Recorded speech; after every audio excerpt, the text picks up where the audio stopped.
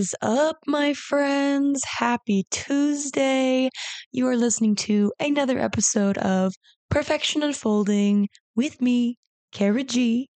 Um, wow, episode 11. How freaking nuts. How the hell are we? I know you guys love it when I ask you that every week because hopefully it makes you stop and think, how am I actually? I think about that often. When people ask me randomly on the street, how are you? I say, I kind of pause for about a split second, then I go, actually, I'm good. And then they're like, yeah, me too. And I'm like, sometimes I'll hit them with the, do you mean it? And then they kind of like, when people are like saying hi to you just to be polite and like, they're like, how are you? And they keep walking. I'm like, just say hi. And I'll just say hi back. Hi. That's it. Don't ask me a question if you don't mean it, you silly little goose. Okay. Anyway, oh my gosh, today we have a show for you. I am starting past my bedtime tonight because I took a nap after work because of how tired I was, and then I procrastinated a little bit. I made a little bit of a dinner. The hours just soared by me. I thought because I worked on this week's episode a little bit last week that I would have had plenty of time, and alas, there is still plenty of time. I'm just happen to be working past my bedtime, and it's okay. It is okay because guess what? I told you I was going to show up, so here I motherfucking am. Hallelujah. That being said, some life updates. Oh my gosh, I know you guys missed me. Let me just tell you some more about my life, shall we? First of all, thank you so much for the feedback on the show. I have had several friends and even new internet friends reach out to me and tell me that they've listened to the show and that they like what I have to say and that like some of the things I've said have helped them. And honestly, like that's my only goal. And I feel like I can quit now. I've already met my goals. I'm done. Great. On all seriousness though, this is pretty dope. I don't know. I'm sharing all this on the internet for just because I can, and also with the hopes that it does help somebody, that it does reach my story, like my story reaches somewhere into the universe and like latches on to someone's brain, and they're like, and that it just helps somebody in some way, shape, or form. And so far, like it sounds like that's working. My God. I'm obsessed. That's definitely going to be my gratitude section here in a little bit. But for now, some life updates. So I told you that I was going to go on an artist date last weekend to Luna Luna, the Forgotten Fantasy, a spectacular showcase of the world's first art amusement park. And I went on Saturday, and it was so fun, so cool, so quirky, so it was just wonderful. Obviously, I told you I went by myself. That's the rule of the artist date. You go by yourself, nobody else, just you. Some things I wrote about it, I said it was amazing. I loved my artist date. It was so cool how artists just make things out of thin air. Like that was something that just kept blowing my mind. I'm like, these people, there's carousels and there's a Ferris wheel and there's like all these art sculptures and things like that. And all of this just creativity balled up into this thing, this big thing, right? All these artists, featured artists were Jean Michel. I do not know how to say his last name. Basquiat. Basquiat. I'm not French, bro. Okay. Basquiat. Oh, oui, oui. I don't know. He's super famous. Salvador Dali, Keith Haring, David Hockney, among many, many others.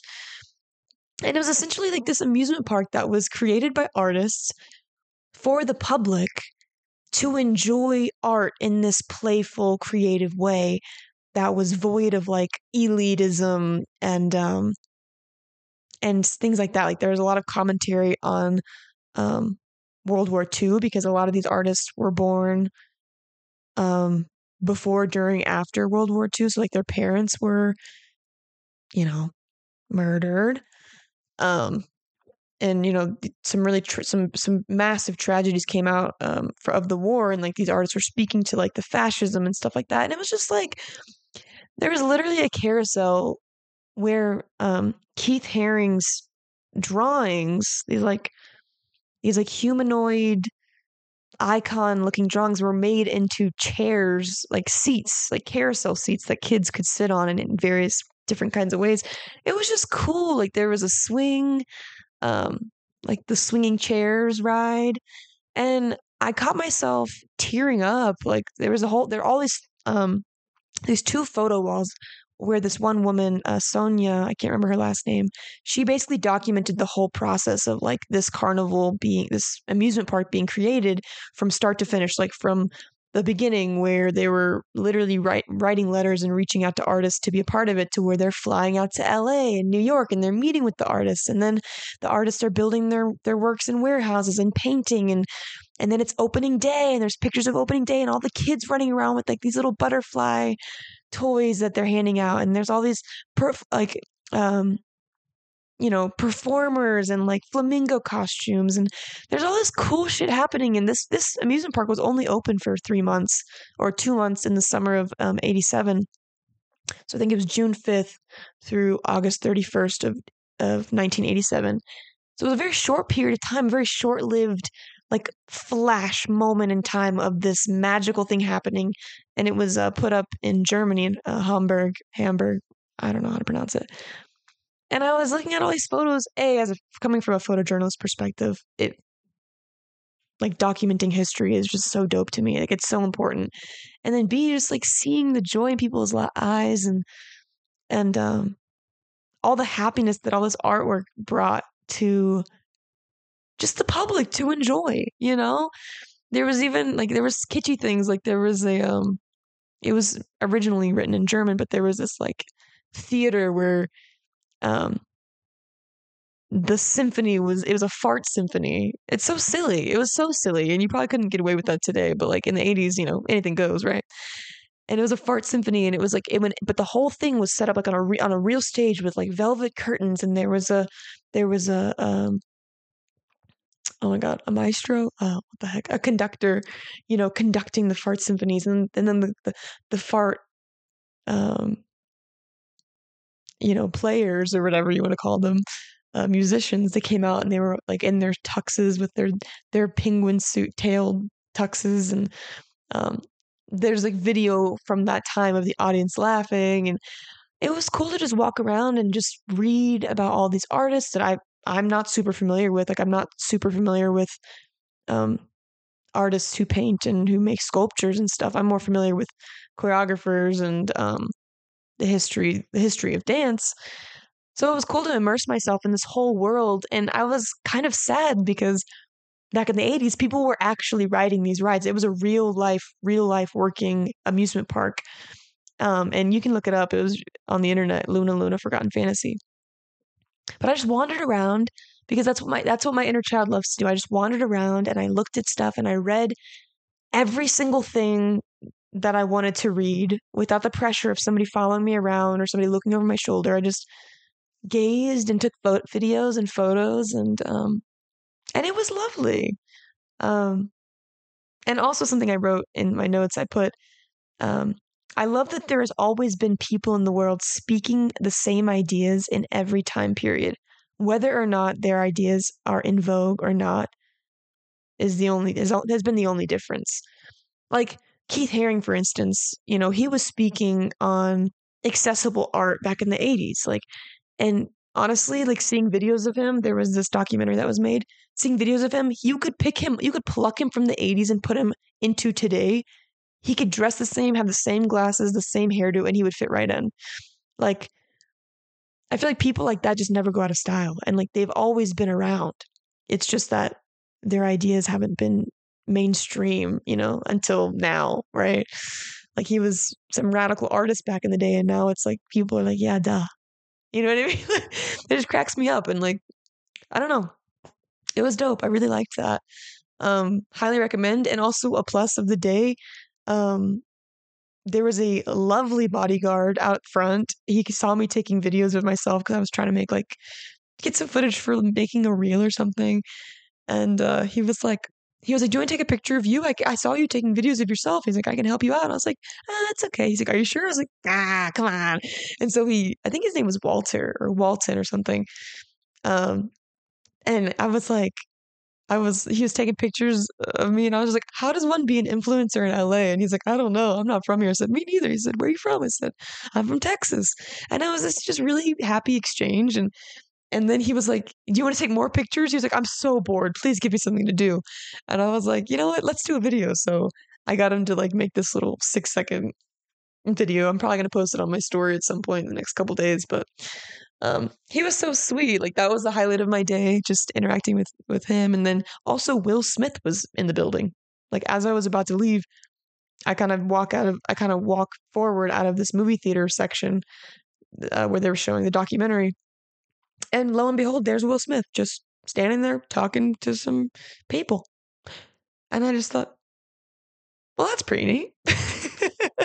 And then when I walked outside, when I was talking to that Walton guy, shout out to him. I don't remember if it's Walton or Walter, but I was like, you know, Will Smith's in there, right? And he was like, oh yeah.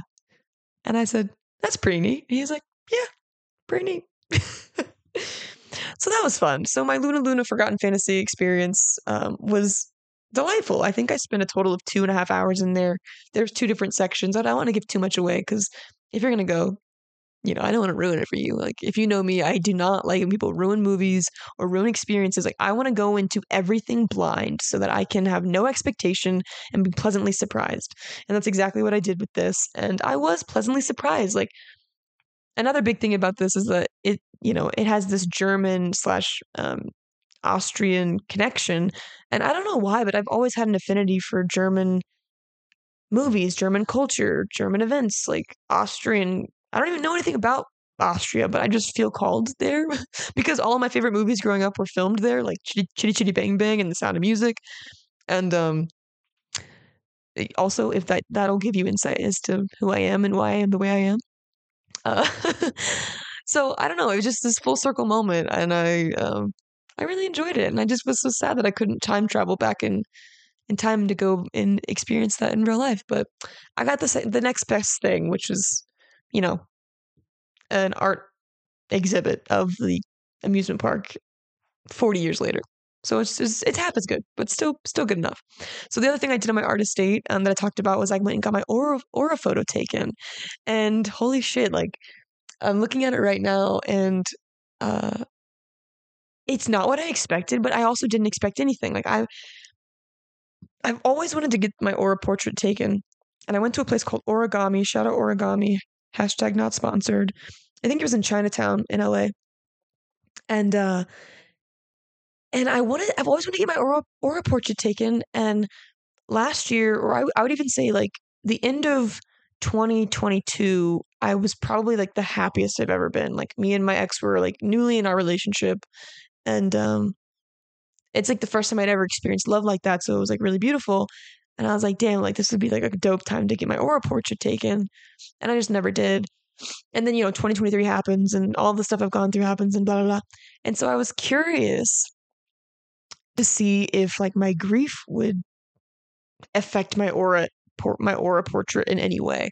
And granted, I don't have anything to go off of. So it's like, I would kind of be taking this picture first, and then later on, once I've like healed and gotten through a big chunk of it, I wanted to see if it would look different.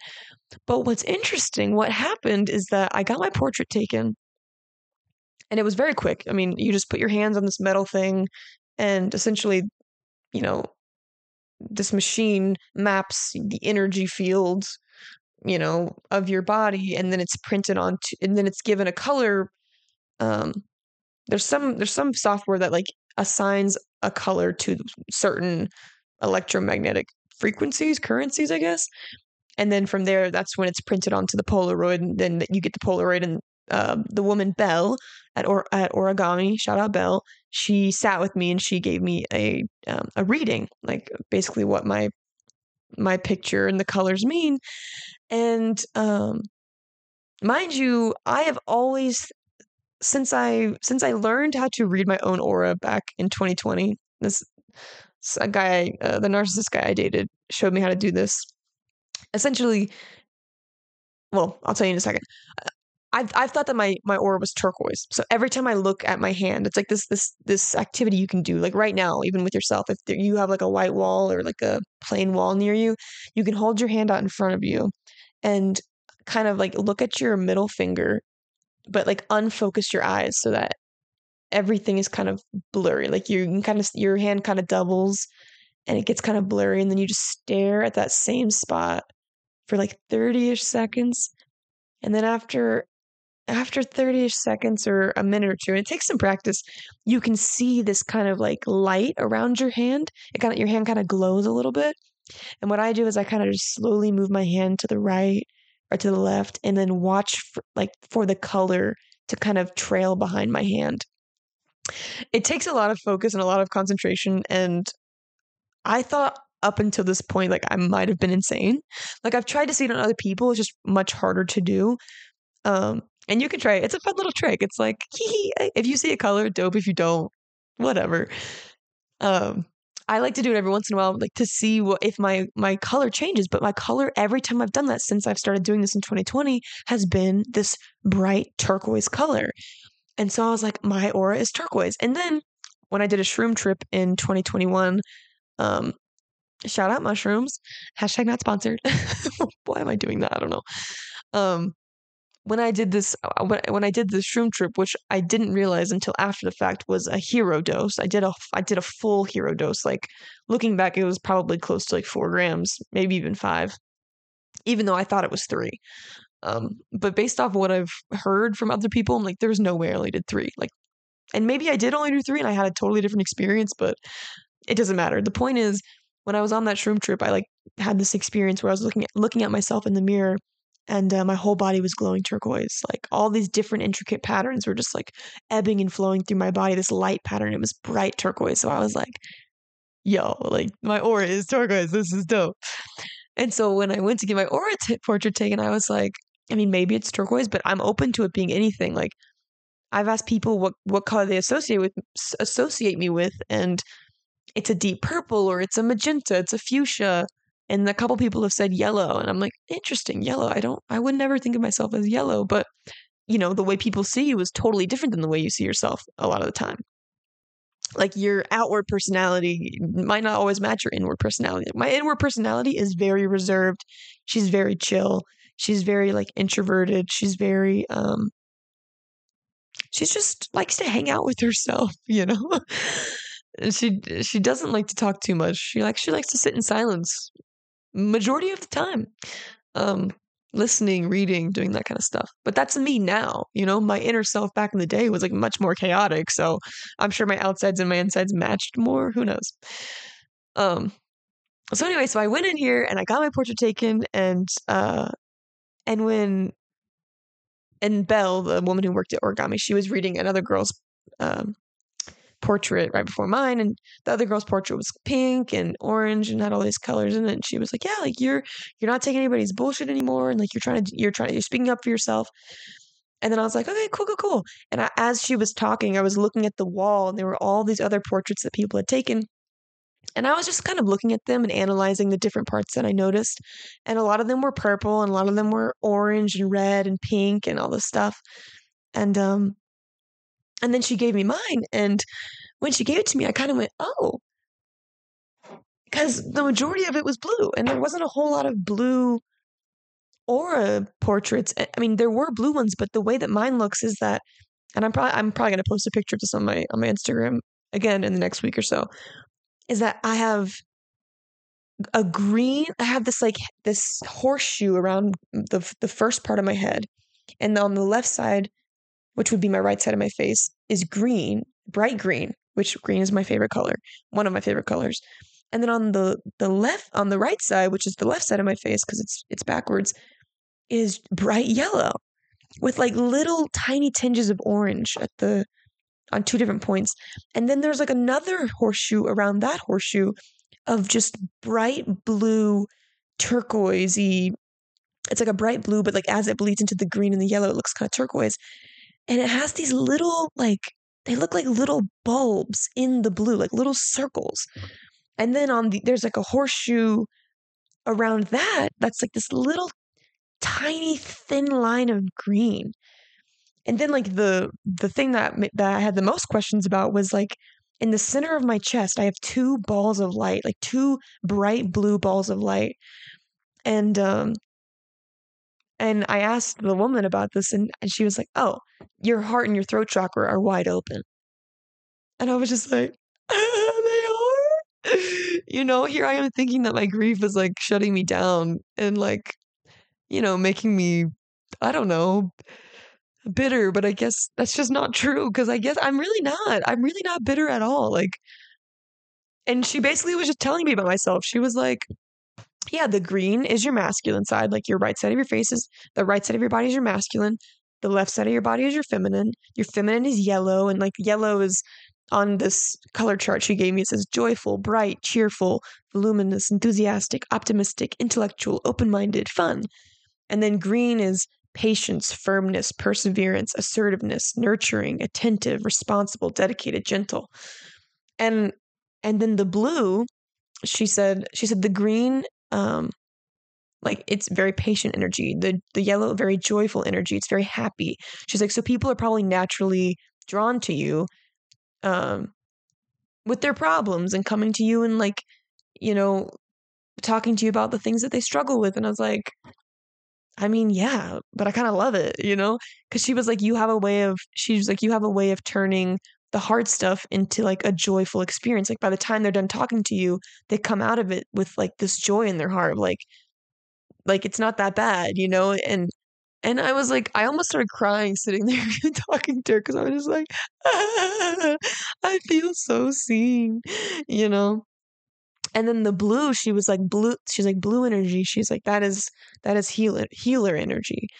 And I was like, fascinating. And I was like, well, what do the bubbles mean? She's like, those are your manifestation bubbles. She was like, you're about to come into a lot of things that you've been manifesting. And I was like, holy shit, like you can see in your auric field like what you're attracting. And she was like, yeah.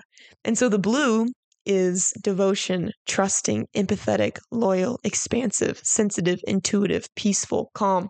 And she was like, you have this blue above your head and you have this blue open throat and open heart chakra. And she was like, you're a person who is like, when you come into relationship with like with struggle, with hardship, she was like, it's really not that big of a deal to you because you're not afraid of it.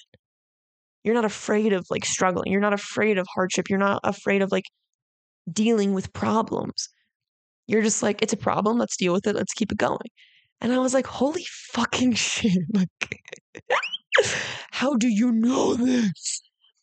And it's taken me a lot of effort and a lot of work to get there. But it's like the fact that I'm there, the fact that it's seen in my auric field, like it's undeniable. Like becoming undeniable has been like another mantra that I've been kind of low key implementing, because when I say it out loud, it feels kind of self-indulgent and kind of like a little bit cocky. But like the reality is like the more consistent I become, like I am and I will be undeniable. Like there is no getting around that. And that is my goal. I want to be undeniable. I want to put in so much effort and so much work into what I'm doing because it's important to me that I don't even have to speak. People just know what I'm about. Like that is my ultimate goal. Like, so that whatever I say, you already know. You already know based off my actions. You already know it. My words just double down. It just fortifies what I'm already doing. And so I was just like, damn. And then she told me, she was like, the green, the little sliver of green on like the outer edge of the blue. She said, that's what you are currently bringing into your reality. Like that's what you're focusing on. And I was like, bruh, like if green is my masculine side, like that is so true. Like right now I am doubling down on my patience, my firmness, my perseverance, my assertiveness, my nurturing, my attention, my attentiveness, my responsibility, my dedication. Like that is what I'm doing with my morning routine. That is what I'm doing with my podcast, with showing up, with like meeting myself at the table every day, not letting myself slack off, like reminding myself that I'm only cheating myself, right?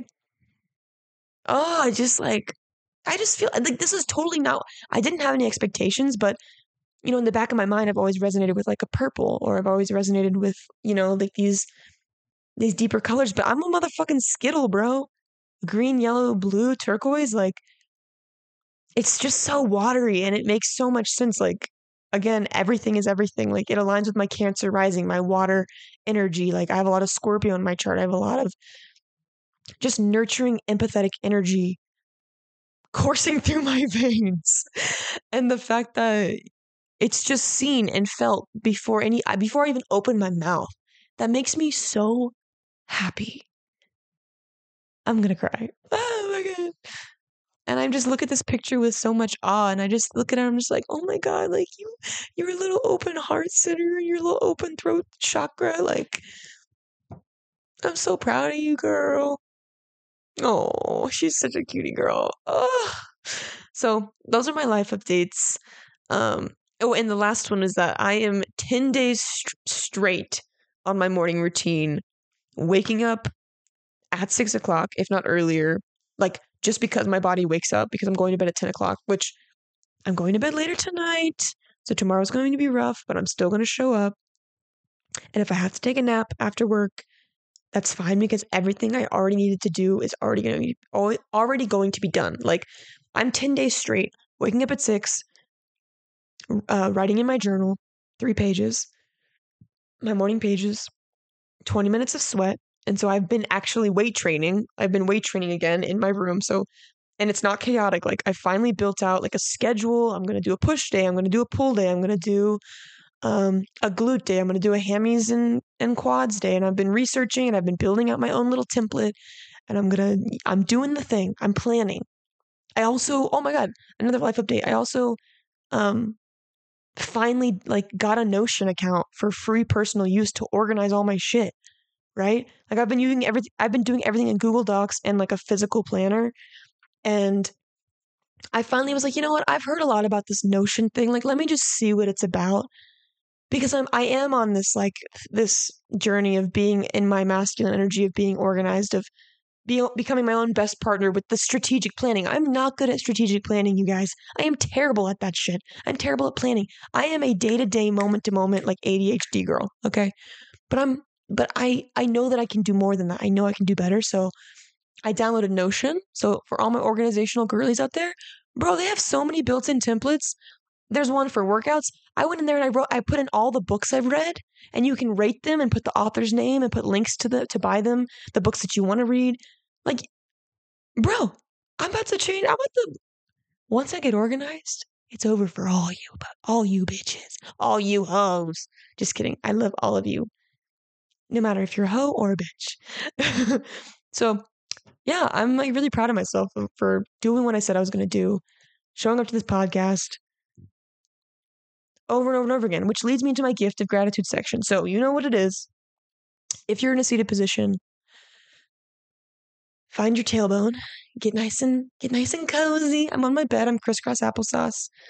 I am sitting up nice and tall. I want you to take a couple deep breaths. Let's do 3 big breaths together. Here we go. Inhale and exhale. And inhale and exhale. Last one. And exhale. Ooh, all of my breaths are in my shoulders right now, because I am just way too excited. Every time I start this podcast off tired, I always end it like super energized. And I think that that's a tell that I'm doing what I'm supposed to be doing. As a matter of fact, I know that's a tell that I know what I'm supposed to be doing. So I hope you take a second to think about the things that you're grateful for today. And if not today, then right now. If not right now, then in the future or in the past. And yeah, and now that you're back, some things that I'm grateful for, even though my life update sounds like a big list of great gratitude, which it absolutely is. I'm grateful for myself. LOL.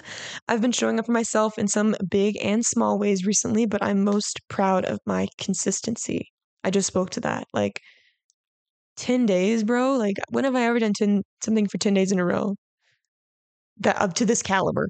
Like, I'm doing everything, all my self care before I even go to work. Like, this is the routine I've been dreaming of for a decade. Okay. And I'm finally in the place to do that. And to that, I need to give all credit to sleep, bro. None of this is possible without sleep. I'm going to be dragging ass in the morning because I've been going to bed at 10 p.m. every night, and tonight I'm going to bed much later. Like, it's already 11 my time, and I'm going to regret that. But you know what I'm not going to do? I'm not going to let that throw me off course. No, I'm not. No, I am not. Today was a rest day. Tomorrow I'm going to have plenty of energy, and if I don't do my workout in the morning, which I am, there's always the afternoon. But I'm going to do it in the morning because I love getting shit over with in the morning. Not to get it over with, but to know that it's done. To get it done. Not to get it over with, to get it done. I like knowing that it's done, that I can count on myself and go into my planner and check off my box that I made. Because I put boxes in every month, every single day for my whole journal. At least up until the next, I think I did at least up until May. Let's see. No, I did it up to my birthday. In June. I'm a June baby. I put 3 boxes every single day up until June. It says 20 minutes read, 20 minutes write, 20 minutes sweat. And I've got 1, 2, 3, 4, 5, 6, 7, 8, 9, 10 days. And I'm going to do that every single day. Because guess what? If I can write in my journal for 107 days as of today in a row, then I can work out for 107 days in a row. And I can read for 107 days in a row. Because I can do anything I set my mind to. Because it's just me. It's my job. No one else's. I can, I will, I shall. Thank you very much. So I'm grateful for that. I am also grateful for, like I said before, I'm grateful for feedback on the show. I said, oh my God, so many sweetie girls have reached out to me saying how much my words have helped them. I said, I do not take that for granted. My goal is to help y'all by sharing my story and my experience. And when it does, I know I've made it. So thank you. I do not care if it's just y'all forever. I got you, and I'll keep showing up for the both of us. Turn up. I'm grateful for showing up because I said I would. I'm also, again, I think I said this whole list. I'm great for good quality sleep and going to bed before 10. I said, let me tell you, I wouldn't be accomplishing any of this without my newly implemented 10 p.m. bedtime. Turn the fuck up. Also waking up early, doing my 20-20-20. Yeah, like, bro, it's just all gratitude over here. And honestly, the one thing I will say about this new morning routine, like, and it's not to be like obnoxious, it's not to be like I'm better than everyone. It's literally like I'm so proud because I cannot even stress to you enough how I have been thinking about this for 10 years. I've known, no, I'm reading a new book. I've known what to do for as long as I can remember, right? Knowledge is quote unquote power. However, I'm reading a new book. I started it today. It's called The 12-Week Year, and it's all about execution. And one of the first things it says, I'm only on page like 15, so I'll get back to you on that. One of the first things it says in there is knowledge is in power. Execution of knowledge is power. And that's what I'm trying to do in this phase of my life, which also, it's no coincidence that for my astrology girlies, Pluto is moved into Aquarius and not Capricorn, right? Pluto is like the planet of like destruction and like reconstruction and like, you know, removing facade. Anyway, the planet of struggle basically, or showing you what you need to work on. And Pluto has been in my my descendant, my house of relationship in my 7th house, because I'm a Cancer rising, right? So Pluto has been in my house of relationship since 2008, right? I saw a TikTok today that was talking about, this is a side rant, my bad. A TikTok today was talking about if you have if you've only been in a relationship between 2008 and now, and you've never been in a relationship before then you have only related with Pluto in your house of relationship. You've never not struggled in a relationship up until this point. I'm like, bro, no wonder. So I'm just excited that, like, and I'm talking about relationship in today's episode, so that's why it's like so, like, everything, it just comes together so beautifully, and I just love that. I forgot what I was talking about. Jesus, too many rants. I apologize. But the main point was, I'm reading this new book and it's all about execution. So that's what I'm trying to do. I'm trying to execute on the things that I've known forever. And I feel like I finally have the energy, the focus, the time to do that, to do exactly that. And so I'd be doing myself a disservice if I did not take advantage of this auspicious time in my life. Like, am I making the money of my dreams right now? No, I'm not. Am I living in the place of my dreams right now? No, I'm not. But guess what I do have? I have respect and I have time, especially in my work, which are like, I have like 3 things that I need in my work. I need respect, time, and money. And as long as I have 2 of those 3, I'm usually pretty good. All 3 is ideal, let's be honest. And all 3 is the goal. But for right now, I have time and I have respect. And the money is paying my bills, so I'm a happy camper. And that brings me into, speaking of relationships and Pluto and Capricorn and Aquarius and all the astrology things. And today I want to talk about how to repair in relationship and why it's important.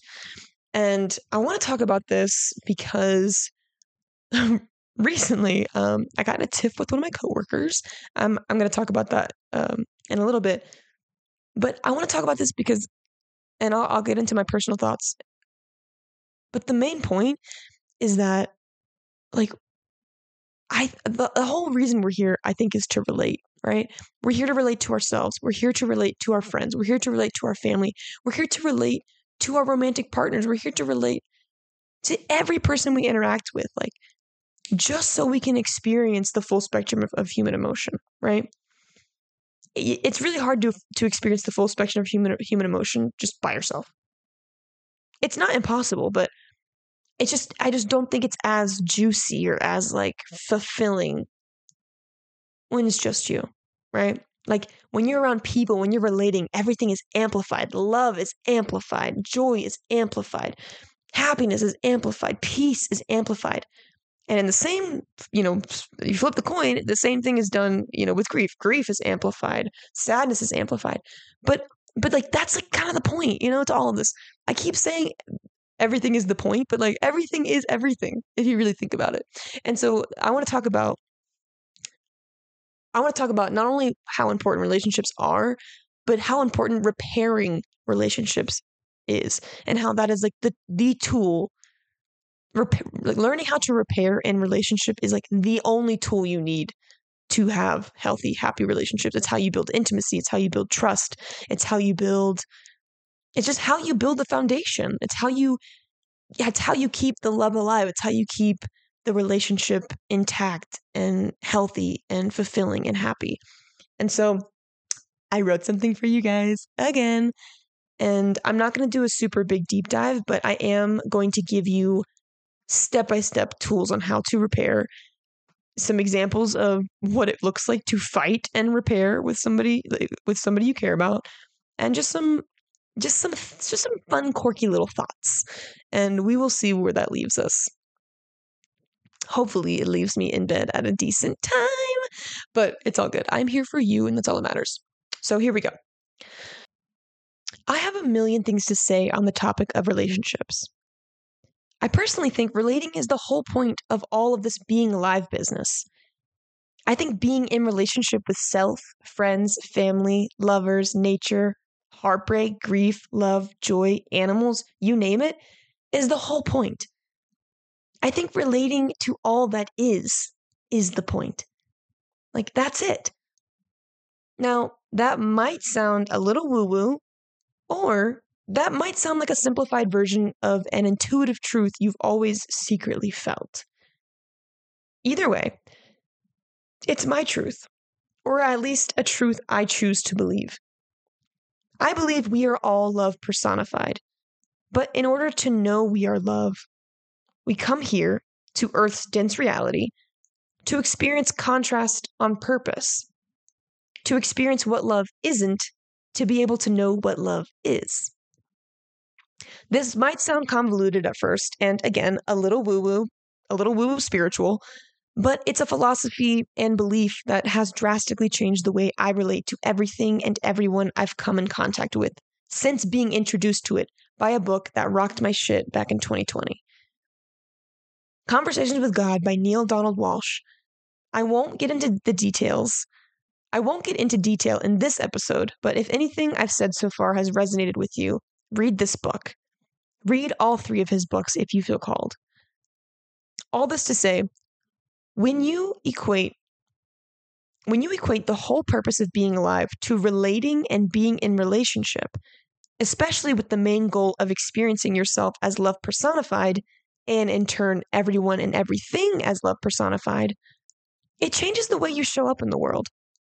It turns your judgment into curiosity, your fear into compassion, and your hate into gratitude. You begin to develop a respect and reverence for everything and everyone around you. And when this happens, it becomes increasingly difficult to be quick to anger and throw relationships away at the first sight of hardship, disagreement, misunderstanding, or even the fear of getting hurt. I think our current self-help culture, though it has done wonders in many ways, has failed us by serving us self-obsessed, faux, quote-unquote, mental health by only focusing on ourselves, serving ourselves, and cutting off any person who questions us, annoys us, or disturbs our peace. Now, I'm not saying that we should stay and work through shitty relationships with people devoted to their shitty behavior. What I am saying is that we need people, and people need us. And that is the point. If we were meant to do this whole life thing alone, then it would have just been us on the world, hanging out, all alone. If we were meant to do this whole thing alone, then it wouldn't feel so good to be around the people we love. Love in general wouldn't feel so good, but it does. That's why we're all so obsessed with it, why we're always looking for it, and when we find it, we hold on to it for dear life. But that's also why it hurts us so bad when we lose it. Everything is a balance. That's just the way it works. And it doesn't matter how much healing you do on yourself, or how much you actualize as a person, or do the inner child work, or how big you build the business. All throughout your journey here on Earth, you're going to meet all kinds of people. People you love. People you could do without. The through line is relationship, and how you choose to relate and with who will, in a lot of ways, define the quality of your life. The best part is that you have full control on how you show up in relationships, especially the ones you want to hold on to for dear life. And the one and only tool you'll need to maintain healthy, happy, intimate, and fulfilling relationships is the tool of repair. They say a good relationship can be measured by how well 2 people fight. And to that I say, nay. The longevity of a healthy and happy relationship can be measured by how well they fight and repair. Fighting is inevitable. Fighting and disagreements can be counted on in relationship. And again, I'm not just talking about romantic relationships. I'm talking about your relationship with yourself, family, friends, coworkers, strangers in the street, you name it, this rule applies. How does one acquire the skill of repair in relationship, you ask? By, you guessed it, relating. How fun. In my experience, I took the solo route of healing all my inner turmoil, self-hatred, self-sabotage, anxious attachment wounds, and inner child trauma. I purposely didn't relate to men/boys, specifically for a half decade after high school, because I thought I, quote unquote, have too much shit baggage to work through. So let me work through it first, and then I'll be ready for a relationship, end quote. Although I look back on this time and think, oh, sweet baby, you needed that time. Thank you for giving us space to heal. And also agree that 2013 through 2018 Kara was onto something with the whole don't give your shit to someone else to deal with. perspective philosophy. It makes me audibly laugh thinking back to a time where I genuinely thought I could walk into a relationship with a man ready to love without conflict because I did it. I was healed. Oh, how naive I was. The reality is, the only way you can practice what you've learned through your own personal healing is by relating to others. Being in relationship is the real test of your healing. It's where you're most vulnerable and where your triggers are brought to the forefront without warning. This is where the real work begins. Yes, you can accomplish so much healing alone, and I'll always advocate for that as a first step. But when the opportunity to relate comes into your life, especially romantically, expect it to humble you real quick. It is not for the faint of heart, because loving and being vulnerable are two of the experiences in life that take the most grit, the most tenacity, the most patience and kindness and compassion, if you want to experience it in a healthy way, in the most aligned way. And that, for me, is and always will be the goal. No one wants to live out shitty relationships holding on to crumbs of intimacy and living in resentment for not having your needs met or even asked about in a relationship. We desire ease and peace and communication and intimacy. We desire to be seen and heard and deeply known. This is where the tool of repair comes in to save us from ourselves, from our egos and our conditioning and our unhelpful self-sabotaging patterns that keep us stuck in cycles of resentful, hurtful relationships that keep us reading new books with the same plot of our last failed romantic endeavor. So that's what I wrote. I'm sure that there's probably a part 2 in there somewhere, but I want to just end there on personal thoughts and get into an example of a fight and repair situation that I found myself in last week that I was going to talk about last week, but again, there was so much going on with the inner child stuff. I just had to throw that up so I could throw this up. So let me set the scene of my own personal experience and why repair is so relevant in my life at the moment. First off, let me start by saying I did so much repair work in my last romantic relationship. A lot of self-soothing, a lot of talking myself off down the ledge. But this is an example of how it's a true example of a miscommunication with a friend / coworker where I had to actively I knew I took 100% responsibility for my part after a couple of days of being a victim. And then we came together, we had a conversation, and we repaired, and now we're Gucci. And this is I think this is a perfect example too, because we're just coworkers, you know what I mean? We're just friends. It's not this, it wasn't this big, massive deal, but I think it's a great example because it's so low stakes that it's easier to practice, right? I mean, there's still some high stakes, when you get in a fight with a coworker, obviously, it can make your work environment very uncomfortable. There might be some animosity that builds up and then maybe something bigger happens down the line, which low-key happened to me at my last corporate job, my last 9-to-5 job. I ended up just totally, me and my coworker just iced each other out hardcore, and I guess neither one of us felt the desire to repair. So, because I knew I was leaving anyway, and it's shitty. I wish I would have shown up in a better way because that's just how I want to show up. But it is what it is, and it's fine. We've both moved on. We've both moved on with our lives. But in this situation, I work here. I just got here. You can't just start a new endeavor with a freaking, I don't know, nemesis or whatever, which people you care about and love, turn into nemesis so easily without repair. You have one misunderstanding and the next thing you know, you don't talk to somebody for years. It's bizarre. Unless that friendship is just not meant to be anymore, in which case that's fine. But if it's a friendship that you still want around, then you have to do the work to repair. And so that's what this example is. It's an easy example to digest and to comprehend because it happens so often. Whereas I think a tiff with a parent or a sibling or a romantic partner might be a little bit deeper. There's a lot more wounds there. You've known them much longer. It might be harder to practice. just because of the heaviness and stuff like that. So here we go. Let me set the scene. So last week, my coworker and I got into a tiff. Tiff being short for Tiffination. He's a coworker who is most similar to me, i.e., we have similar triggers and sensitivities. And note, when this tiff happened, I have been grieving and going through a period of massive heartbreak and transition in my life. So I have been extra sensitive. And I take full ownership of that in looking back on this event with hindsight, with 2020 vision. And I also want to make note that I have been around a bunch of men every single day, all day, since I've been out here. Okay. And that had been wearing on me at this point.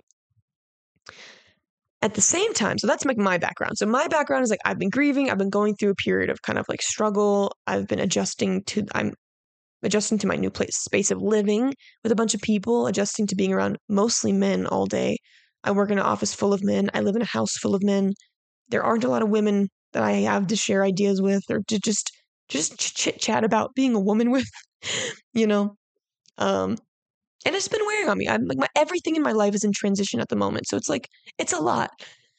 So that's my background, as all this was happening. And also I was on my period. Okay. So just double down.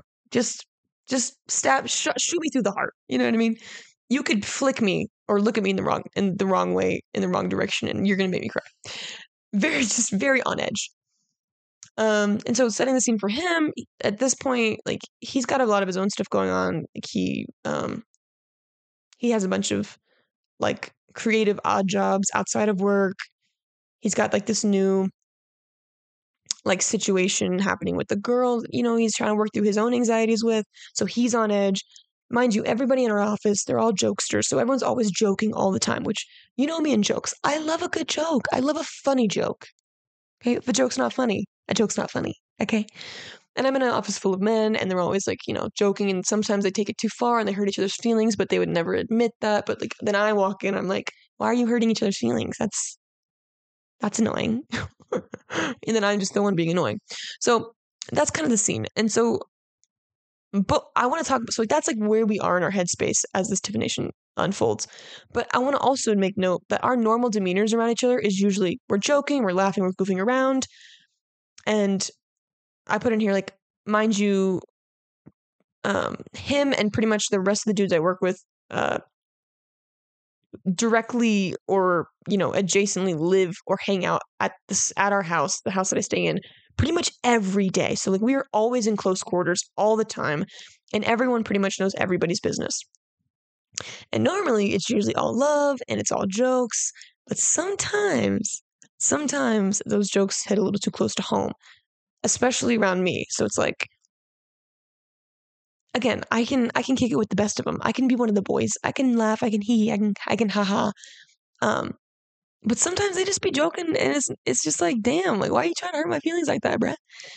And so this particular day, I don't remember what day of the week it was, but on this particular day, this coworker, he joked about a subject that hurt my feelings, and I had called him out on it. But I had done it in like a meanie girl way. Like he had said something, he had made fun of me in some way that like hit my. He had said something like, we had some like conversations about like some of his girl problems, and I was giving him some advice, and in this moment he joked around about how like he said something like I didn't give him good advice or something, and like made a joke of it and said, oh, like so and so gave me better advice, ha ha ha ha. And for whatever reason, in that particular day, that like any other day, I wouldn't have given a shit about what he said. I would be like, oh yeah, that's hilarious because I give the best advice, yeah, or something like that, like something stupid and quippy. But on this particular day, I did not have all of my like my gumption and my wit about me. I just was like so sensitive, I guess. And he said that, and it like immediately triggered my like, oh, you think I'm an idiot wound. You think I'm dumb, and it hurt my feelings. And instead of usually my normal reactions nowadays, because I'm a mature adult, I'm healed, I have all these tools I can access, and at any given moment, whenever I'm feeling triggered, normally I would have just like, if in this triggered state, I would have like eaten it. If I was feeling super sensitive, I would just want to like, damn, that hurt. That hurt. I know I didn't mean it, but okay, that's fine. That's fine. But in this particular day, I had it up to here, like my eyeballs, like up to my eyeballs, and like just stress, I guess, and sensitivity. And so I quipped back at him and I made this terrible, vulgar joke making fun of him.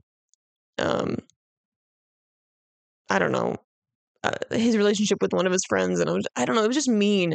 I can't remember exactly what I said, and nor is what I actually said important, but the main takeaway is that I basically quipped back at him, and I was just like, like, well, if I don't say blah, blah, blah, then you, and I just said something mean, just as petty, that poked him back at his wound just as bad.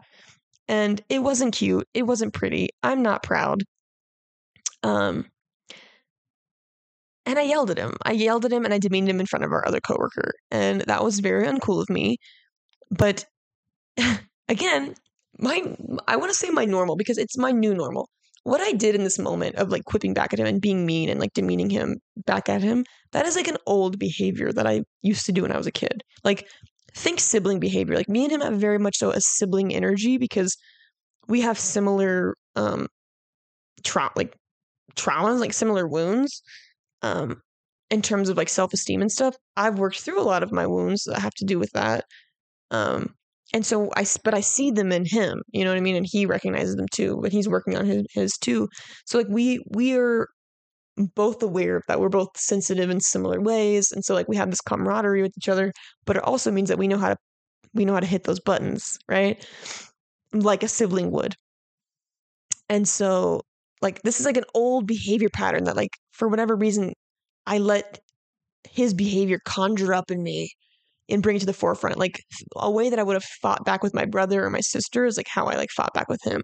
And it was like so gross because I was just like, damn, like this still lives in me, bro. Like all this work I've done is for nothing, bro. That's fucked up. And so, okay, so like even if that would have happened in my normal, if I was in my normal capacity with my normal wits about me, with my normal healthy, like I've been taking care of myself energy, even if I would have quipped back at him, I probably would have normally instantly apologized. Like, I'm so sorry, I didn't mean that. But for whatever reason, in this instance, I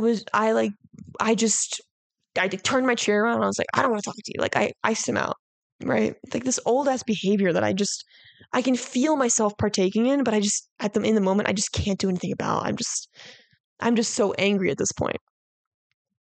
And so instead of immediately apologizing, like the way the current version of me ideally would have, I immediately fell into an old pattern I used to engage in with my family when I was a kid. I iced him out.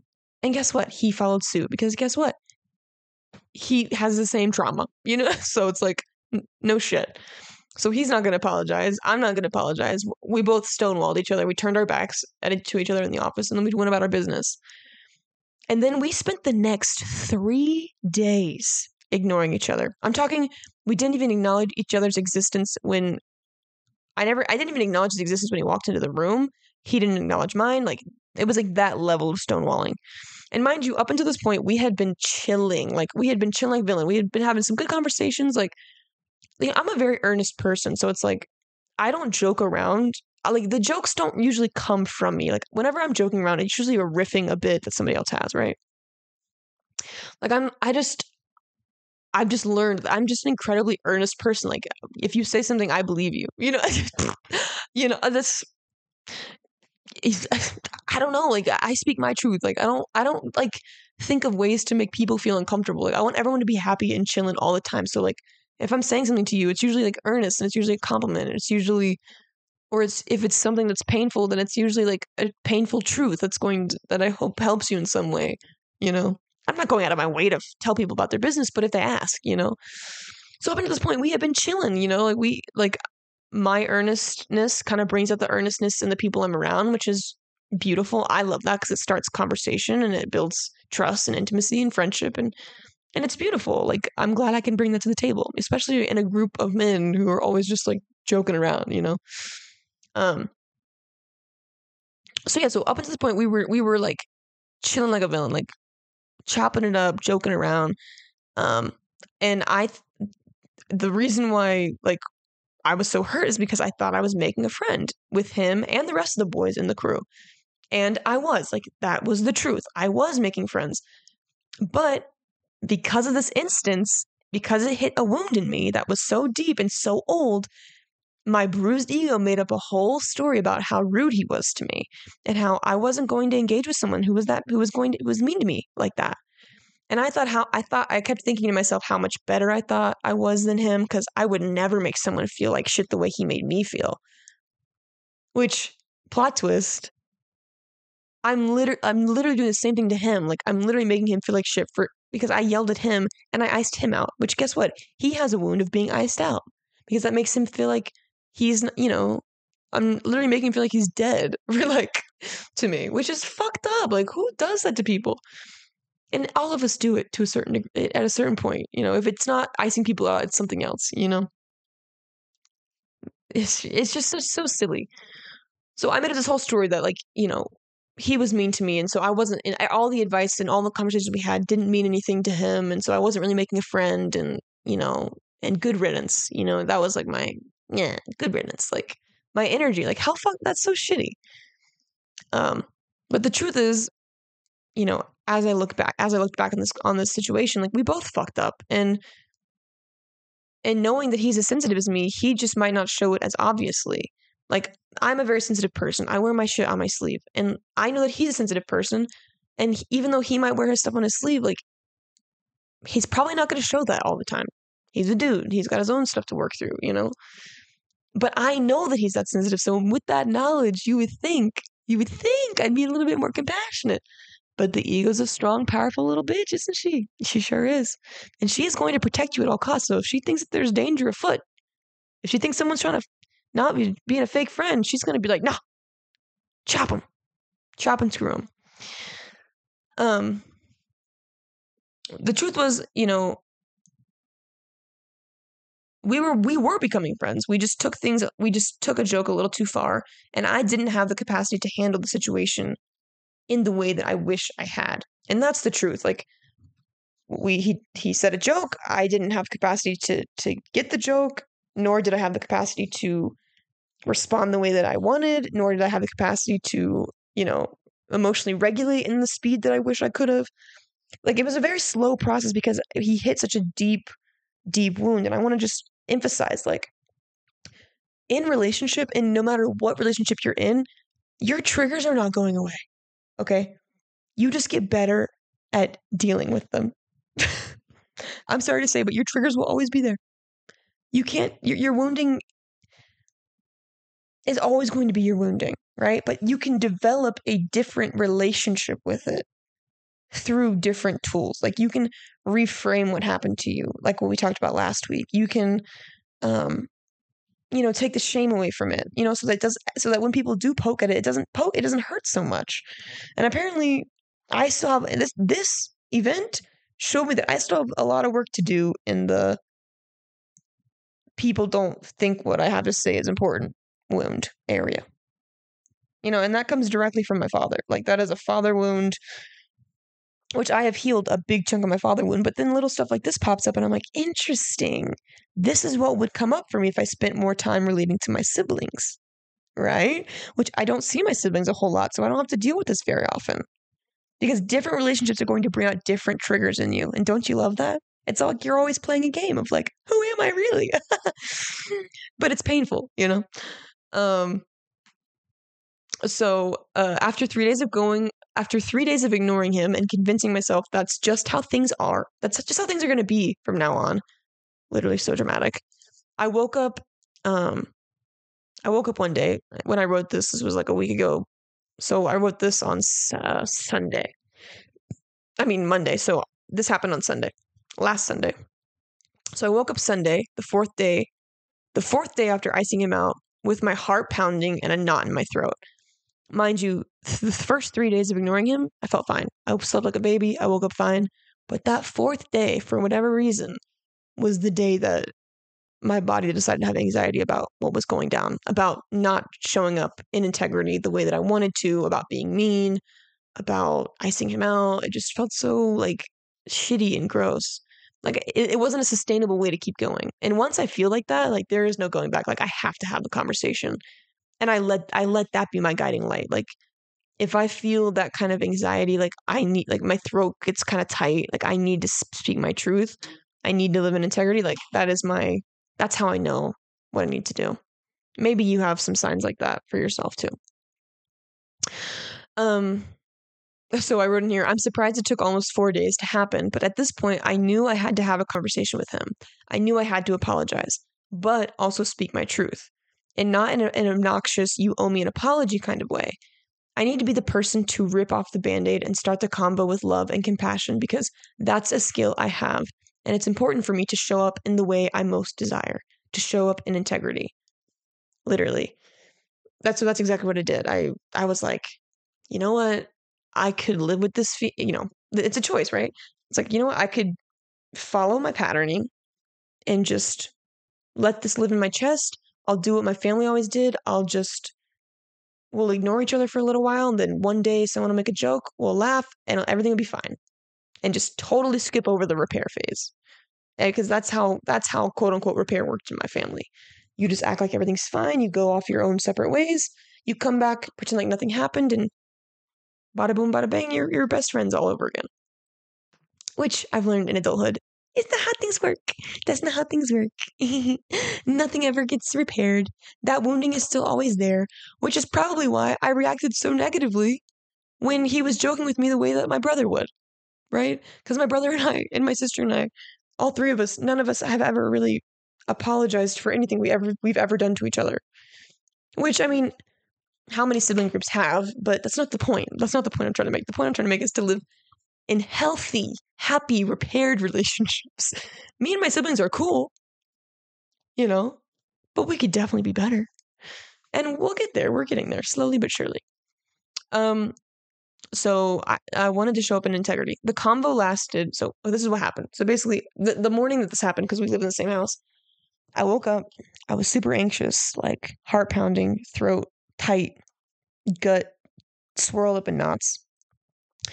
And I took like 3 or 4 big breaths, and I was like, let me just go fucking do it. I'm not gonna think about this. I'm just gonna go fucking do it because, I know him and whoever else is in the living room. So it's like I'd have to walk by him, ignore him again, and then like it would just be a whole thing. So I was like, you know what, fuck it. So I took a couple deep breaths. I gathered some courage, and I walked into the living room. I said, "Hey, are you free to have a conversation?" And he immediately said, "Yep." And I was like, perfect. Like that's like the hardest part is like not getting rejected. You know what I mean? Because like what if they were like no? And I mean that would make the decision for you, right? Like they would have decided for you that like, oh, this relationship is over, which never feels good. No matter what the stakes are, no matter if they're a coworker or a romantic partner or whatever. So he immediately agreed. And it was like this unspoken rule that like, okay, we both know what we're about to talk about. And we walked outside and went on the porch. And the first thing I said, and I didn't plan this, this is just kind of what flew out of my mouth. I said, I don't want to be your enemy. And then we both sat there in like silence for like 3 seconds. And he was like, I don't want to be your enemy either. And I was like, good. I'm glad we can agree on that. Dope. And then I just went in and I just talked about like, I talked about the impact of what he said and how it made me feel and what it brought up in me and all the stuff. And then I took full responsibility of my mental health. Like I wasn't in a good place to be joking around. Like, and I apologized for the things that I said to him. Like that's not how I want to show up. And and he apologized to me because he didn't want to have that impact. And then it was just like, and it was good vibes. Like that, it was so simple. I said sorry. He said sorry. I took ownership of my actions. He took ownership of his actions. And that was it. And we repaired it. And we literally hugged it out. He was like, "You want to hug it out?" I was like, "Yeah, that's fine." And it was just like so simple. Like the conversation lasted maybe a minute and a half.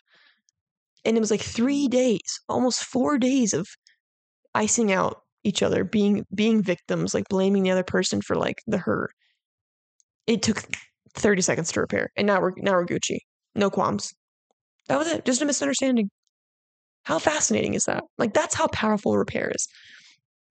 And I wrote in here, I said, the convo lasted a total of maybe 3 minutes. The first thing I said was, I don't want to be your enemy. And the best part was, even though I had all this fear that he was going to double down on his silent treatment, but the silent treatment he was giving me, or maybe he would say something hurtful, he literally just responded by saying, I don't want that either. From there, I told him that I'm sensitive and that I'm not going to dish out hurtful jokes to him, and I hoped he would return the favor. We ended the convo with a truce, a few jokes, and hugged it out as homies. Literally such a small interaction. We could have let turn into weeks, months, and years of bitterness, all because we were too scared to repair. But instead, with a little courage and humor and humility, we're homies again. Mind you, I just met this person. I owe him nothing, and he owes me nothing. But because we live together and we do care about each other, even if only at the level of acquaintance, I would have been living out of integrity. I would have been living out of integrity if I would have let myself convince myself that the black and white thinking of I'm right, he's wrong was the best course of action, which it's not. Repair is important in every relationship you care about following a tiffination, an argument, a fight. They say your relationships can be measured by how well you fight, but what's really being measured is how well you repair. Fighting is inevitable in friendships, romantic relationships, in families, and in every other relationship you can think of. It's promised. But if you can learn how to repair, no matter what the stakes are, with strangers all the way to your life partner, I can promise you, you will live a more fulfilling life, one with integrity and even stronger love than you could have ever imagined. And I stand by that. Like, that is the truth. That is the power of repair. Like, bro, you can do all things to repair who strengthens you. Who strengthens you. Like, it just is what it is. Like, it's just such a simple thing because it's two people coming together, like, laying their arm, like, literally bearing their hearts, being in vulnerability, being in humility, apologizing, and taking full ownership of their shit. And then making a plan for a path forward to be successful in relating as moving onward. And so what I did was I made a 3-step process for you. It's like 3 steps with like little mini steps here and there of how to repair. So this is going to be our deep dive, which is literally just like to the tune of Delilah, but like different, you know. If you caught that, I caught that last week and I was like, whoa, that makes me laugh. So our deep dive is on how to repair. Get out your notebooks, get out your writing pad, because I'm going to give it to you. I made these steps up. I did not Google them. This is from my own experience.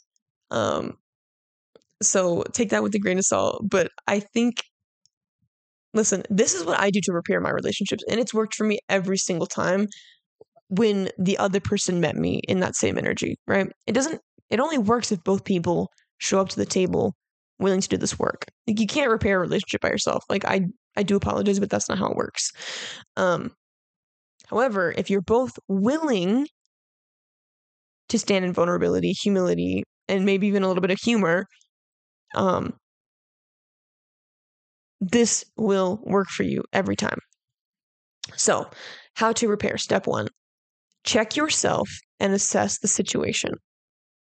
This is like massive part of this work is, where are you at in the situation? What are you contributing? How are you being helpful? How are you being hurtful? So under this, check yourself and assess the situation, I put take stock of what was actually said. An example of this, did they actually call you stupid for disagreeing with you? So did they actually call you stupid for disagreeing with you on a topic you're passionate about? Or were they simply sharing their opinion in a conversation? I'm very guilty about this one. Me and my last partner had several conversations where either I would be triggered or he would be triggered about politics or religion or, you know, hell, Kanye West. Like, we once got in a tiff about Kanye West. That was mostly my bad. I'm not gonna lie to you, mostly my bad. But like, I was triggered because I thought he was calling me stupid. like, because he wasn't totally agreeing with me, and that was before I could hold space for contrast and for, two opinions at once. And, like before that was an early on in our relationship when I was still practicing relating, which is the hardest freaking part. And it never stops. You're always learning more about yourself when you're in a relationship. And, I learned that like I had a hard time holding space for people who disagreed with me because I didn't have a good sense of what I actually believed in. Right. So it's like, isn't that funny how that works out? So that's like step one, step A, 1A, whatever. The next thing I said, notice what wound was poked. Right. And this is like, so as soon as you hear that thing, or as soon as that person does that thing that just like, oh, gut punches you, I want you to sit and I want you to think about, what did they actually poke at you? For instance, for me, a big thing is like, I've had a dumb complex my whole life. So naturally, like when people say, like, when certain things are said to me that, maybe they disagree with me, or maybe like I brought up a point and they like totally dismissed it. Like, I have this thing where like, oh, they must think I'm stupid. Oh, like they must think I'm dumb because there's a part of me that like still weirdly believes the thing that I'm stupid, that my teacher told me in like the 3rd grade. They didn't blatantly say I was dumb, but they also didn't say I was smart either. So that's like my own personal wound. So it's like, notice what wound was poked. This is, where do you feel it in your body? Can you pinpoint the last time you felt that feeling? How old were you and what caused you to feel that way? Right? So for me, where do you feel that in your body? Usually in my chest. I usually feel it in my chest, or like instantly in my gut. Like it feels like a gut punch. Can you pinpoint the last time you felt that feeling? Last time I felt that feeling was in the 7th grade when, Mrs. Williamson embarrassed me in front of the whole class for not knowing something or whatever. Like it could just be anything. So I was about 12 years old. How old? So pinpoint the last time you felt that feeling. 7th grade English class. How old were you? And what caused you to feel that way? A teacher, not putting me in AP classes when I wanted to, or getting switched from pre-AP algebra in the 7th grade to regular algebra because I made a 74 on my 6th week report card instead of a 75. That shit just kind of sticks with you. So that's like, step 1. Step B, notice what wound was poked. Step 1, step C, get clear on how the comment or action made you feel. So what was the impact the comment or action had on you? Not the intention, but the impact. Like, how did it actually impact you? And then I said, what old wounds did it bring up in you? That you don't, is it that you don't feel good enough, or that you feel stupid, etc.? What old wounds did it bring up in you? So this is, get clear on how the comment or action made you feel. What was the impact the comment or action had on you? And what old wounds did it bring up in you? So the impact is that, when my partner disagrees with me on a topic, the impact is that I feel stupid. Like, I feel like you don't value my opinions, that you don't value my mind, that you think I'm an idiot. Like, that's the impact. That's the trigger that's being brought up because that wound's being poked, right? That's the impact. That might not be the intention. Their intention was just to share their own opinions. It's not their fault that I can't hold space for their opinion because my wound is it's like overcrowding my brain, and then I'm spiraling. I'm having this whole emotional spiral. Like, that's the impact. The impact is that they didn't make you, but their words triggered an old wound in you that sent you into a spiral, right? They're not responsible for the spiral, but their words impacted you in this deep way. This is like important. Like, how did it impact you? Step 1, step C, anchor yourself in the truth. Is what was said or done an action that needs to be addressed because it doesn't align with how you want to be treated or spoken to?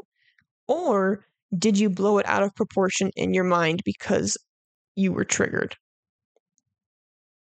This is again, anchor yourself in the truth. Is what was said or done an action that needs to be addressed because it doesn't align with how you want to be treated? i.e., did they cross a line, right? Did they say something that crossed your boundaries? Did they do something that crossed your boundaries? Or were they just being normal, regular, and you were just triggered in this like heightened emotional state, in this heightened emotional way because of an old wound, right?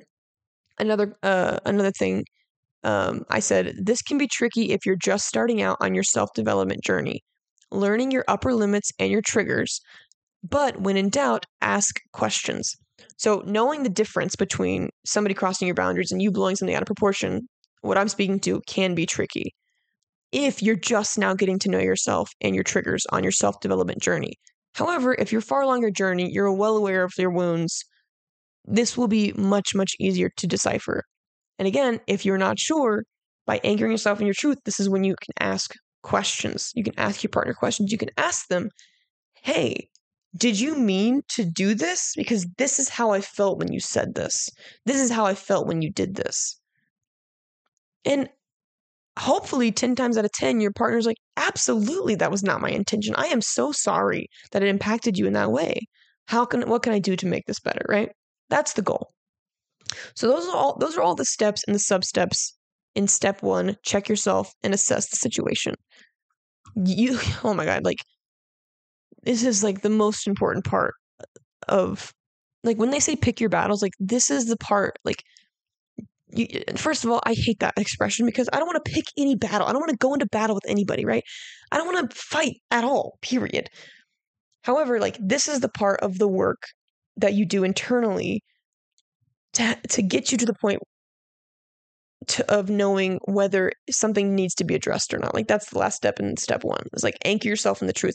Does something need to be addressed? Like, and even if they didn't cross the boundary, maybe you do need to address it, because when you share these things with your partner, with your friends, with your family, when you share the parts of yourself that are wounded and like you show the person that you love and care about, like how what they said in their actions, how that wounded you, like how that poked at your wound, then they can know you better. And then you get the satisfaction of being known, and they get the satisfaction of knowing how to relate to you in a more peaceful, aligned way. Like these people, the people in your life aren't supposed to want to hurt you. They're supposed to want to love you. So any information they get, they're going to be grateful for. Period. That's how intimacy works. So that's what vulnerability is. It's like how it operates, right? So step 2, address the situation with love, right? So this is when you go from self-assessment to, okay, this is my conclusion of how I reacted. I want to bring this to the table, not because I want to scold anybody, but just because this is my truth, right? And so the first thing I said under address the situation is take 100% responsibility for your reaction. This is the number one thing you can do without doing anything else in order to show up in conversation ready to repair. It takes you from the blame game mindset into a love and solution-oriented mindset, ready to state your experience regardless of what they say, right? So this is taking 100% responsibility for your reaction. You can only do this if you do step 1, right? If you're not aware that you even reacted in a way that you didn't want to react to the trigger, or that you were feeling the way you were feeling because of the trigger, if you don't have any awareness, then you can't fix the problem. You can't be solution oriented until you're aware of the problem, right? The problem is you have this big, massive reaction, either them or you. It doesn't matter who you think is more right or more wrong. You both take responsibility of what happened, of your side of the equation.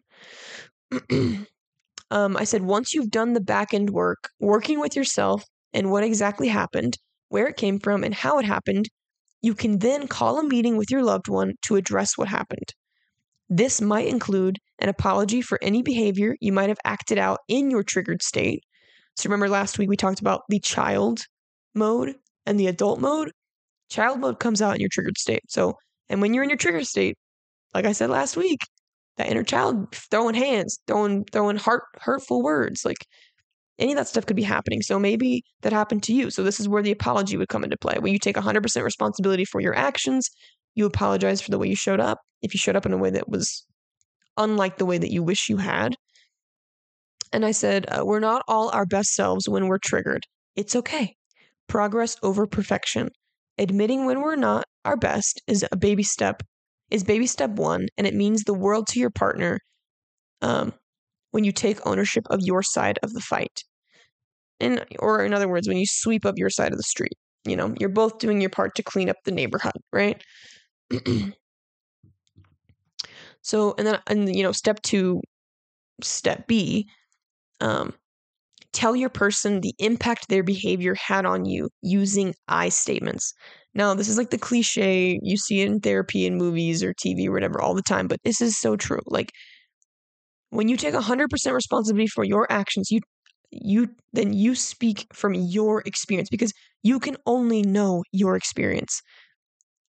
You can only know your partner's experience when they tell you their experience. Anything that you say that puts them in blame, you're making that up. You don't know. All you know is how you felt. You don't know what their intention was. You don't know what they were thinking until they tell you. And that's just how it works. You have to believe people when they tell you things. And if you're in a relationship with someone you can't believe, then you're in the wrong relationship.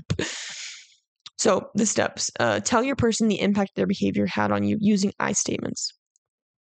The foundation of a relationship with someone you love is built on trust and intimacy. Those two things can only be created by sharing your truth with that person. The truth being the fun and the unfun stuff about you. This is where intention and impact come into play. Let your partner/person know how their actions and/or words impacted you because of your past traumas and wounds, while also acknowledging that might not have been their intention. Right, so this is where you tell your person exactly the conclusions you came up with when you did your self-reflection, when you checked yourself, and tell them how it impacted you. Tell them exactly how it impacted you, but also acknowledge, like, with a very simple, this might not have been your intention, which I assume it wasn't.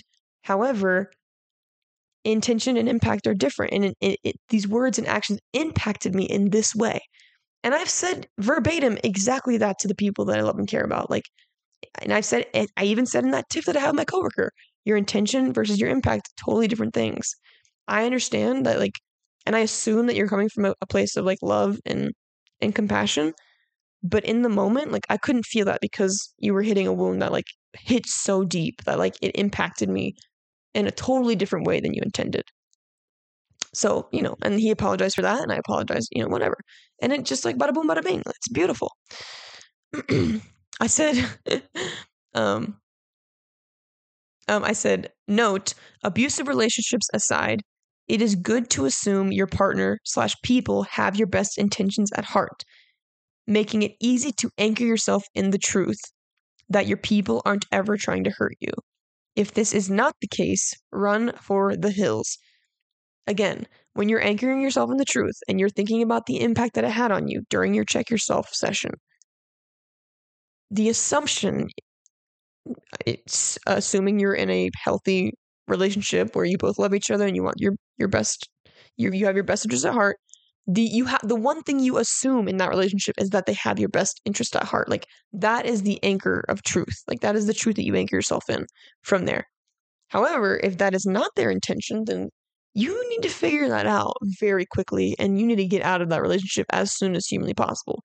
I don't care if it's your parents. I don't care if it's anybody. Like, no. Like, we only have time for people who have our best intentions at heart, period. We're not doing abuse in 2024. No mo. No mo. So step 2, step C, meet your person in curiosity. Okay? If you have more questions, ask them what their intentions actually were, right?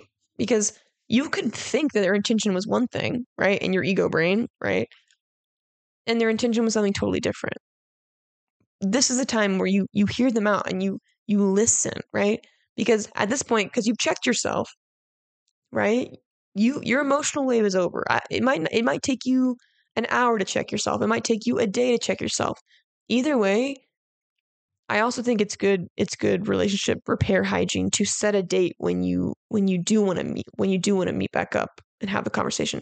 So it's like there's two different kinds of there's probably a million different kinds of fights, but the two that I can think of specifically in romantic relationships are when your partner triggers you and they have no idea that they triggered you and you pretend like everything's fine, and then you go off and you ruminate and you think and you think and you think and you think and you think, and then you blow up at them later, right? The check yourself portion comes when you're doing all the thinking, right? That's the check yourself, right? When sometimes they don't even have any idea that you're battling these demons with them. You're fighting with them in your head, right? They have no idea. And sometimes they don't ever have to know. Sometimes you can check yourself and you can anchor yourself in the truth of like, they were just being regular, normal people. I blew that out of proportion. Like, I don't need to bring this up. I'm going to journal about it and keep it moving. And then other times you have like an actual argument where like you're both present and they said something that was kind of hurtful and you said something that's kind of hurtful and you both go off in your own separate ways because you both process individually. Like, and this point, this is when you check yourself and you anchor yourself in the truth and you decide we need to assess the situation together. So that's when you make a plan. Say, hey, I'm going to go do this for an hour or a day or whatever, and we're going to meet back and we're going to talk about it. Like, always set a plan to come back together, because if you don't, God forbid you both have like these abandonment wounds, you're going to think that the relationship's over. And like, how sad would that be that you both go to like the nth degree of, the most detrimental place your relationship could go just because you had one little tiff, right? That's sad. Like, always keep your partner in the know. And that takes practice too, like having the humility to like pause in the middle of your anger and be like, give me 10. I'm going to go for a walk. I'm going to come right back and we can talk about it. Or let's sleep on it. We'll talk about it tomorrow. Like, if you love somebody, then give them that. Give them that communication. Like, that's so loving. It's so helpful. It takes a lot of humility and a lot of vulnerability, but it's worth it if you care about repairing this relationship. It's going to mean so much to the people you love. And again, it takes practice. So practice. Practice makes better practice. So this last one, meet your person in curiosity. If you have more questions, ask them what their intentions actually were. Maybe they were trying to playfully banter with you or cut the tension on a serious subject that rubbed you the wrong way. This has happened to me. I'm saying all this from experience. Okay. This is the time to give them the floor to explain their side. This is also a chance for them to take full responsibility for how they showed up in the conversation or in their actions. Maybe they apologize for their impact on you and validate your feelings of hurt, even if that was never their intention. Right? This is where the true repair comes into play, because this is where maybe they had no idea. Maybe they had no idea how they impacted you. Because you're normally a person who kind of people pleases and fond responses, not speaking from experience at all. Oh my God. And you kind of just eat it. You just eat it because you think that you're crazy for having feelings. You think you're crazy for thinking the things you do and having the feelings that you have. And so you just eat it, and then it just eats you alive, and then you just explode in these weird, obnoxious ways, and they're totally caught off guard, right? That's what we want to avoid. This is the point of repair. And in repair, you have to be honest. Don't sugarcoat your truth. I'm not saying come at your partner with all this aggressive energy and like they didn't know. What I'm saying is be radically honest with yourself and be radically honest with your partner. You owe it to both yourselves to be radically honest, because like I've said to many, many, many people, if you're not playing all the cards in your deck, how is the other person supposed to play their best hand? You know what I mean? When the whole point is like, you're playing this card game, you're a team, you're working together to like get this result. I don't know what card game you're playing because I don't know cards that well. So maybe this analogy is falling flat, but you understand what I'm saying. Like, don't cheat them out of a fair game. Right? Because it's really a dance is what it is. Why would you hide your best moves from the person you love the most? That's so silly. And your best moves being your most vulnerable truths. Because that's what builds intimacy. That's what, like, vulnerability builds intimacy. It builds trust. If they can't trust you to play all your cards, they're not going to want to play with you anymore. Nobody likes to play with a cheater. Even if that wasn't your intention, that's the impact withholding your truth has on your partner or your person or your friend or whatever. So meet your person in curiosity. Ask questions. Step 3. It's the last step. Make a plan of action on how to navigate similar situations moving forward. This seems very, simple, but this is the difference between, having the same argument over and over and over again and not having the same argument over and over and over and over again. This is where you get to set boundaries. I said in here, the people who love you don't want to hurt you. So making a plan on how to navigate a similar situation in the future is a no-brainer. This could look like creating boundaries on a certain topic. Like maybe we just don't talk about that certain thing until maybe you've worked through it or maybe whatever. This could look like not joking or playing around with certain sensitive topics. So not only is it not talking about a subject, but maybe we can talk about it. We just can't joke around about it because that's painful, Maybe this looks like creating a secret code word for when either of your feelings get hurt, where you both drop what you're doing and hug it out or something. I've seen videos on the internet of people who have a secret tap, they'll tap their partner on the shoulder at a party, and that means that the partner is ready to go home, and so they drop what they're doing and they just leave.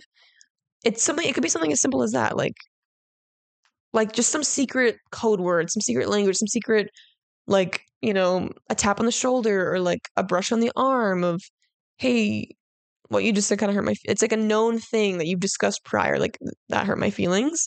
And then your partner, whoever would know, oh, let me drop it, or I'm so sorry, let me move on, my bad, I crossed the line, right? It's so simple because, again, the people who love you do not want to hurt you, right? So whatever boundaries you put in place, they're likely to want to follow them because they want to have a healthy relationship with you. And if this is not the case with your partner or with your friend or with your family member, stop relating to them. Hold space, but at a distance. You know what I mean? If they're causing you all this pain, bro, just reassess. Sometimes you're allowed to take time off from people, I said in here, the last thing I said, this plan of action could be anything. The main objective of this practice is that both parties feel heard, seen, and validated in the communication of their experiences, and that a clear path is paved for moving forward. Amen, sister. In conclusion, all of this sharing takes vulnerability and patience, but at the end of it, you'll find so much more intimacy and trust is built. Because now, not only do you feel seen, heard, and validated, but your partner, friend, colleague, family member, etc., can trust you to tell the truth, to tell your truth, which heals all kinds of other wounds that lots of people, especially of the anxious variety, deal with. And that is how you repair in relationships, my friend. Step 1, check yourself and assess the situation. Step 2, address the situation with love.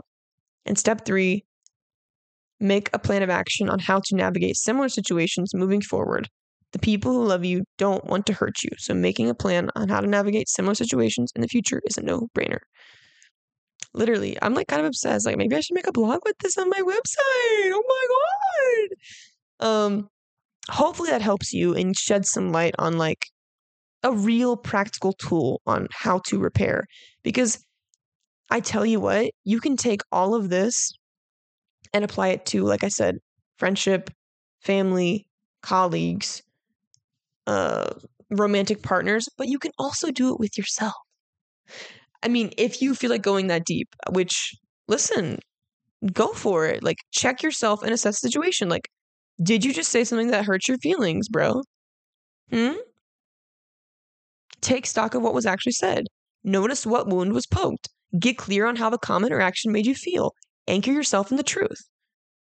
Do you actually feel those things about yourself, or are you just regurgitating an old program that was put in there by somebody else?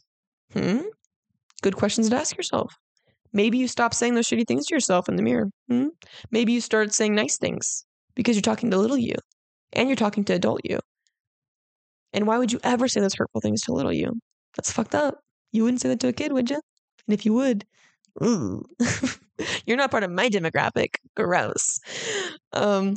Address the situation with love. Apologize to yourself. Say, I'm so sorry that those words impacted you. I'm going to do my best to talk to you better. tell the person the impact their behavior had on you using I statements. I felt really hurt when you said, like, you're just talking to yourself in the mirror. I do this all the time. I don't care if it makes me seem crazy. It fucking works. Sing love songs to yourself to apologize. Like, say affirmations to yourself in the mirror. Like, it's just. And step 3, make a plan of action on how to navigate similar situations moving forward. Tell yourself, make an action plan with yourself. Right? Like, you can apply this how to repair with every kind of relationship. You can even do it with your dog or your cat. Do they speak English? No, but they speak energy. And I know if you apologize for how the words you said to them, if you were being in a cranky mood, they would be like, I forgive you, Mom, thanks. I appreciate you. And so with that, I'm going to leave you with some affirmations. I didn't write a whole bunch, but I wrote enough. Super to the point. And again, I invite you to hear these for yourself as I read them for me. I love sharing the tools that help me. I create loving relationships that fill my cup. I love being love personified and seeing that reflected back to me in every being I meet. I choose to repair in relationships that are important to me. I have the courage to repair relationships that are important to me. I can do hard things. I love you. Thank you. And with that, that is another episode of Perfection Unfolding with me, Kara G. As always, rate this podcast on Spotify, rate and review us on Apple Podcasts. If you found this valuable at all, send this to a friend who you think could use it. Like, send this to your boyfriend, send this to your grandma, send this to your mom, send this to your dad. I mean, Jesus, I should send this to Bob. Shout out Bob. Love you, Bob. Send this to your siblings, send this to, like, your situationship who you keep fighting with because you were not clear on the title of where you want to go. Just kidding. Don't do that. That's probably not gonna end up well. Anyway, I love you guys. Thank you so much. If you want to write into the pod, email me at perfectionunfoldingpod@gmail.com. I would love to answer any questions you have. Send feedback. Follow the Instagram at perfectionunfoldingpod on Insta. You can follow me at Kara G. Campbell on Instagram, or follow the podcast on YouTube at Perfection Unfolding with Kara G. That's all for this week. I will talk to you again on Tuesday. Okay, bye.